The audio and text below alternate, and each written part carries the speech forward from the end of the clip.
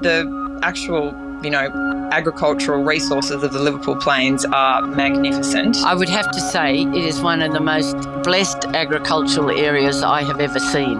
All that is undone at one stroke of a pen by a minister that says, let's put a gas field here. It's the fear of the unknown, and no matter how many studies they do on it, they can't guarantee that if it leaks, that it will not destroy. We feel like we're fighting it on behalf of everyone. Pretty much the whole of Australia loses out if the soil and that things are carried on here that shouldn't be, because there's certain areas that shouldn't be mucked with. Just about everything we do at Dirty Linen and across the whole Deep in the Weeds food podcast network rests on farming. Without productive farmers, we don't have restaurants. We don't have those resonant, connected stories of cuisine and culture that we love so much and that we know you appreciate too. And fundamentally, without farmers, we don't eat. It's basic. We also know that we need to cease coal and gas mining because of the emissions they create. The science is unequivocal.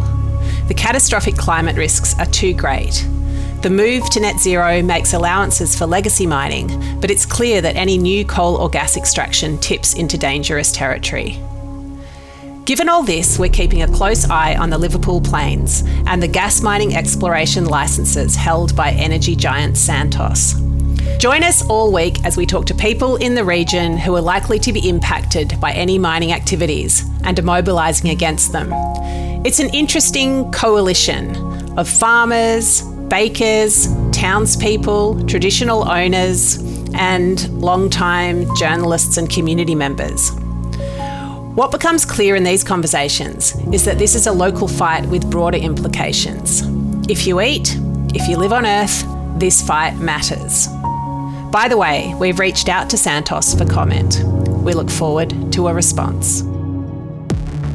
We want to make sure that it's here and it stays here and it's accessible for you to continue to do what you do. But now if these new people come in and they get their way, that will not happen anymore. Today on Dirty Linen, we're continuing our time on the Liverpool Plains, talking about plans to extract gas from this extraordinary agricultural land. Today's guest is Jason Allan. He's a Walhallow Gamilaroi man. He's the CEO of the Walhallow Local Aboriginal Land Council. He's also an elected councillor on the Liverpool Plains Shire Council. Jason, you've got so much to bring to this conversation. Thank you so much for chatting with us today on Dirty Linen. Kabaduni, Gulaninda, Yara. Good afternoon. How are you today? I'm great, and hearing you say those words in language, really, I've got to say, just got me straight away with this extraordinary sense of connection and a depth of feeling for country. Jason, tell us a bit about yourself and about the region. Yeah, well, a bit about myself. I am a local community person. I was born and raised at Walhallow community. The Walhallow community in the Liverpool Plains Shire and the traditional lands of our people at Walhallow. Our boundaries stretch from the Kimiluri Highway right out to Tambar Springs, across to Prima and to Breeza. So in the past, this is my dad's country, and my mum's country is Ngunnawal country, which is around the Canberra region. Specifically, my growing up was all done on my dad's country, so for want of better terms, I'm more or less becoming a knowledge holder on my dad's country, and my brother, who's younger than me, but he's done all his knowledgeable stuff and workings on Ngunnawal country. So that's where whenever I go back on the mum's country, I become the younger brother, and my middle brother becomes the older brother. So that's in our terms, that's how it works. So whoever's here. But to get back onto your question, I was born and raised at Walhallow, and spent my first start of my working life as a public servant down in Canberra, seen a job advertised to come back home and country. So I took that, and I was only going to come here for about 5 years with my ever-growing family, and it's been 15 years later and I'm still here. And one thing led to another, and it was actually during the COVID period where I'd been having talks with a lot of the Liverpool Plains community, and more people are saying, because of a lot of the work I do, both culturally wise and in the mainstream community, they were saying, why don't you run for council? And I'd never really seen myself as a councillor, although I like to generally have my views on most things. I didn't really see myself as a councillor. Then COVID put it back a year and a bit, and lo and behold, I put my hat in the ring, so they say, and I got elected. I surprised myself, actually. Yeah, I got elected, and we've moved on from there, and it's been a very quick learning curve going from the outside looking into the council, where you think you can do a lot of things, but when you get into the hot seat, the practicalities of it all and the rigmaroles of that, what you see from the outside is not what you see from the inside. So it's, a lot different. Oh, that's so interesting. I guess a lot of people do get disillusioned once they see the inner workings and, go in bright-eyed and hoping to create change, and those wheels can turn very slowly, if at all. I mean, Jason, how would you describe the region? What are some of its special qualities? Well, first and foremost, it's the black soil. It is the lifeblood of our region that we got here in the Liverpool Plains, and it pretty much is who we are as a people, and what we are and who we are as a people. Even though the community that I grew on, we weren't allowed to practice culture or speak language, our elders still did it in an unpractical way by just doing little words here and there and telling stories, but changing the way they told the stories. So it was still done, but just in a different manner of doing it. So one thing led to another, and we are where we are today, that we had to go back and relearn who we were as a people and how we are as a people. So it's been a learning curve for us. I just went and jumped a lot of ways in, but it is what it is. That answers the question? Not really. Oh, I tell you what it does do. It inspires about 100 other questions. But tell me a bit more about that journey to, I guess, understanding, your First Nations background. What it means to you today. Like what has that meant to you? What has it meant to me individually, and as a growing family man, just relearning everything that looking and taking the westernized lens off of our eyes and our mindset, and rediscovering who we are and where we're from. And once you do that, everything else becomes a blessing, and you see the world in a different light and a different shape and a different form. It's just refreshing. That's things that you drove past, just scar trees and all other stuff that you drove past on a regular basis, you start to look around and see, and it becomes just second nature to you, that you're spotting all this stuff that for years you drove past and you never took notice of. It's a blessing, and it's a blessing to me, just finding out who I am culturally, and then taking that and then teaching other people along the way, and grasping that when you teach, you're also learning at the same time. Wow, it's a very powerful perspective. And I mean, I know the Liverpool Plains is marked by some, dramatic ridges and, those plains as well. I mean, I'd love you to tell me more about what you've seen and knew in the landscape and that depth of connection. Well, I'll put my other hat on here in regards to the silo art. You've heard about the silo art now in the middle of our town of Corindai. On our silo, we've got the Urundali, which is a local totem for our Liverpool Plains Aboriginal people. And the Urundali is the maker and the protector of our lands.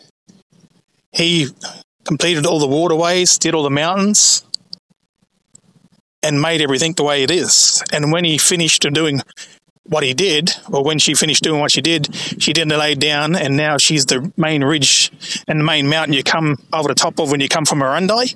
So she's always looking back over the land and protecting the land and making sure it's safe.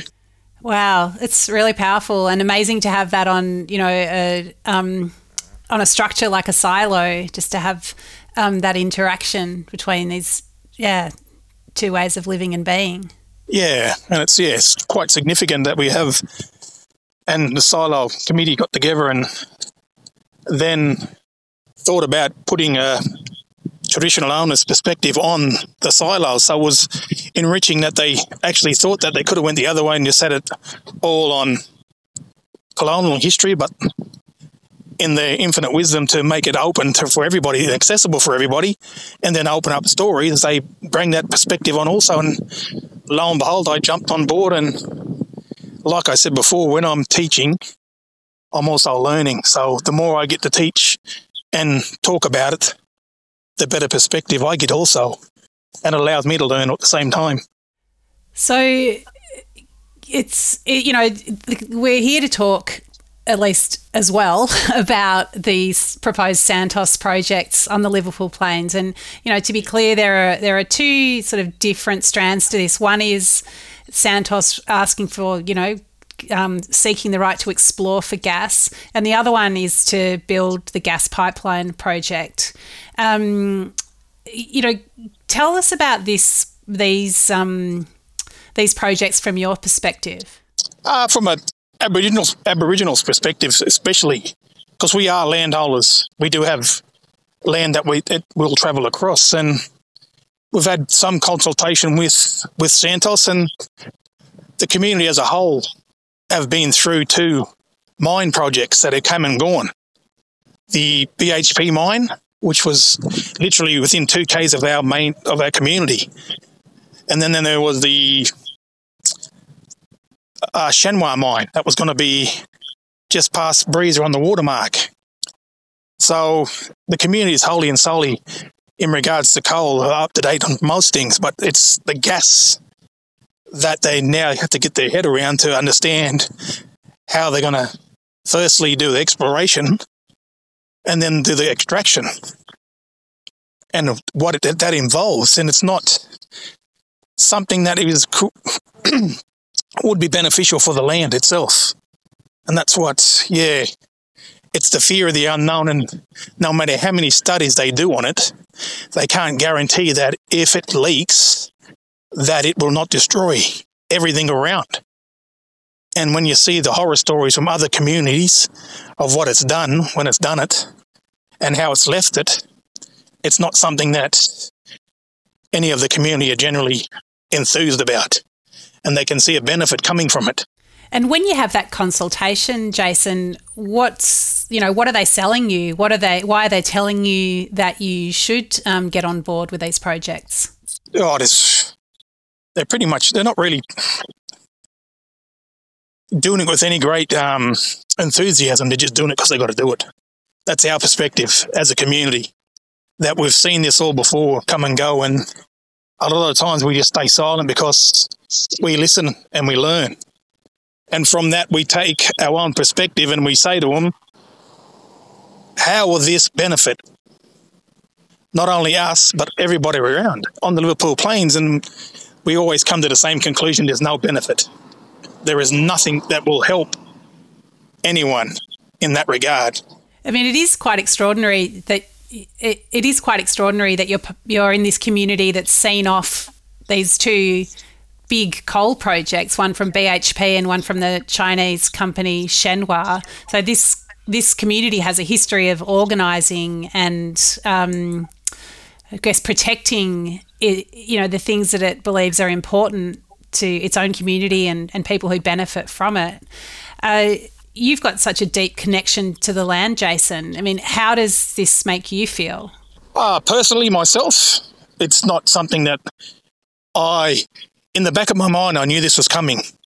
And the moment they started looking for coal, you know that this is going to come with it.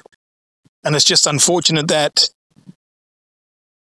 I don't see any real, like I said before, I don't see any benefit for us or anyone else also.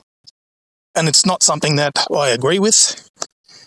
If it comes and the government, in their infinite wisdom, think it's better of benefit for everybody, so be it. But no, we don't agree with it. And with your political hat on, at the Shire, what what do you see there? Look, it's just it's a hard one to grasp. On one hand, it may bring benefit in the community, and on the other hand, what is it taking away? That's something that's been there forever. So that's the thing, you've got to weigh up the options. At what cost does this come? And how does it leave the land after it's been extracted?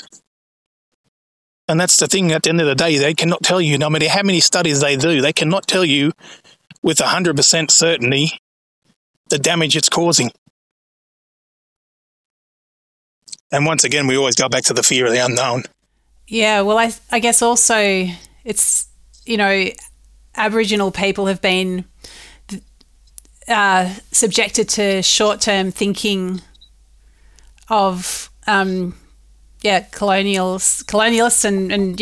and people coming into the land, not seeing the value in it, not looking at the long term. I mean, does this just feel like more of the same in that regard? Well, it does, yeah. And that's the thing. It's something that took how many millenniums to make, we're going to take in an instance, and we don't know how long before something bad happens. And that's we in our Aboriginal culture, especially Kamilaroi culture, where we live, we never take from Mother Earth what we don't need. And if you continually take and take and take, where does that leave you in the end? And that's something that I probably always live by. If you continue to take more than you need, it doesn't leave you with anything to the end. And you're not creating something for the future generations, are you? What is so valuable about this land from your point of view? Well, it's the food bowl, like they always said, and they said from day dot. We've known this, and I think it's something that I read actually in, I think it was Blackson and Stewart, when they first came over the Liverpool Range, and they looked to the right across the near Wallabadar and the Crindai area where we are today, and they seen all trees. But to the left, they seen open plains and that many species, about 10 to 12,000 different species of grass that sat in these open plains. And the first words they uttered out of their mouth was, as if God made this country for us. And that's what we've said all along. God didn't make this country the way it is. It's been done by multiple generations of Aboriginal people. Do you feel like you've got the voice that you need to create the change that's necessary? That's a hard question. And it leads into the current political situation where we are now with the voice and the referendum. And you have two different views. You've got the yes side and then you've got the no side. The yes side with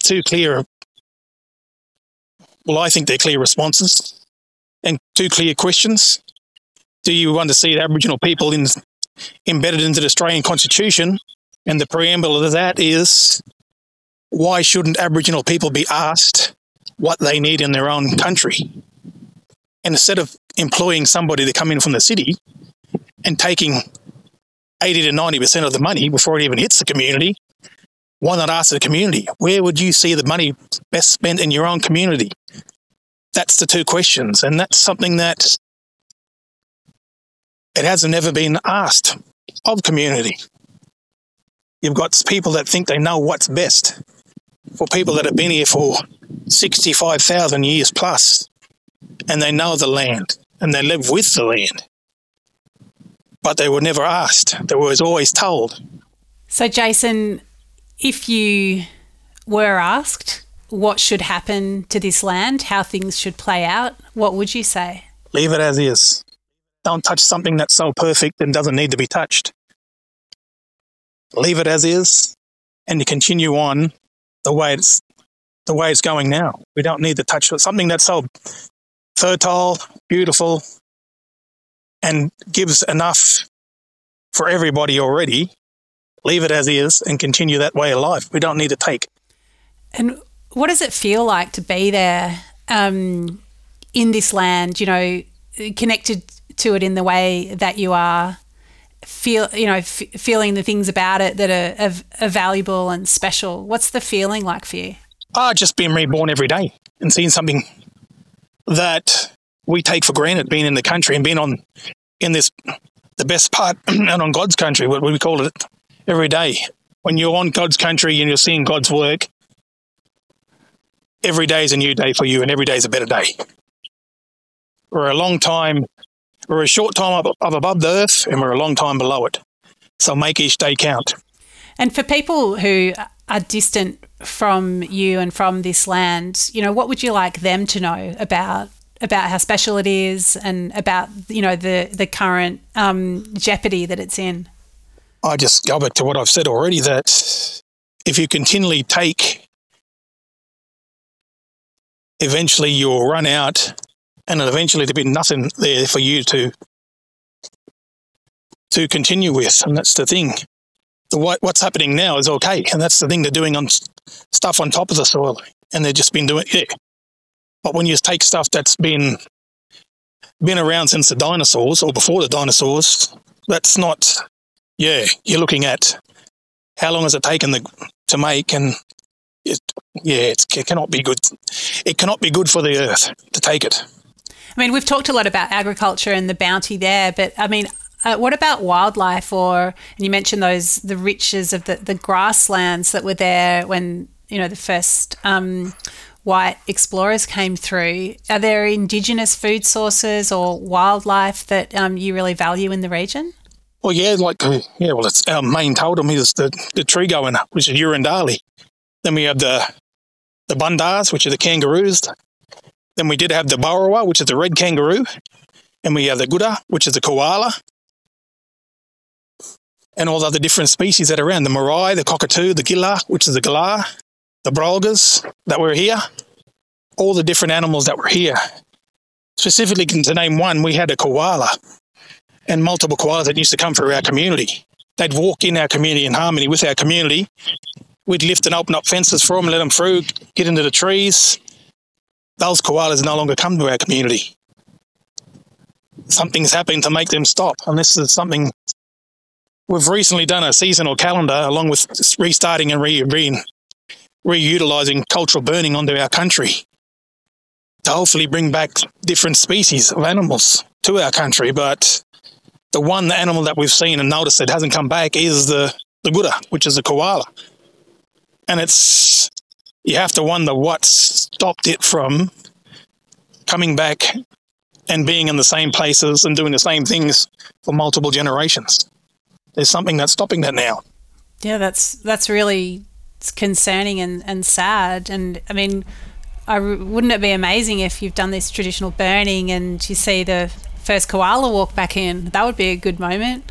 Yeah, and that's something, that helps us in the community, and that helps us bring different people back out to our community again and showing them and showcasing what we've got and what's so special about the Liverpool Plains and especially our area.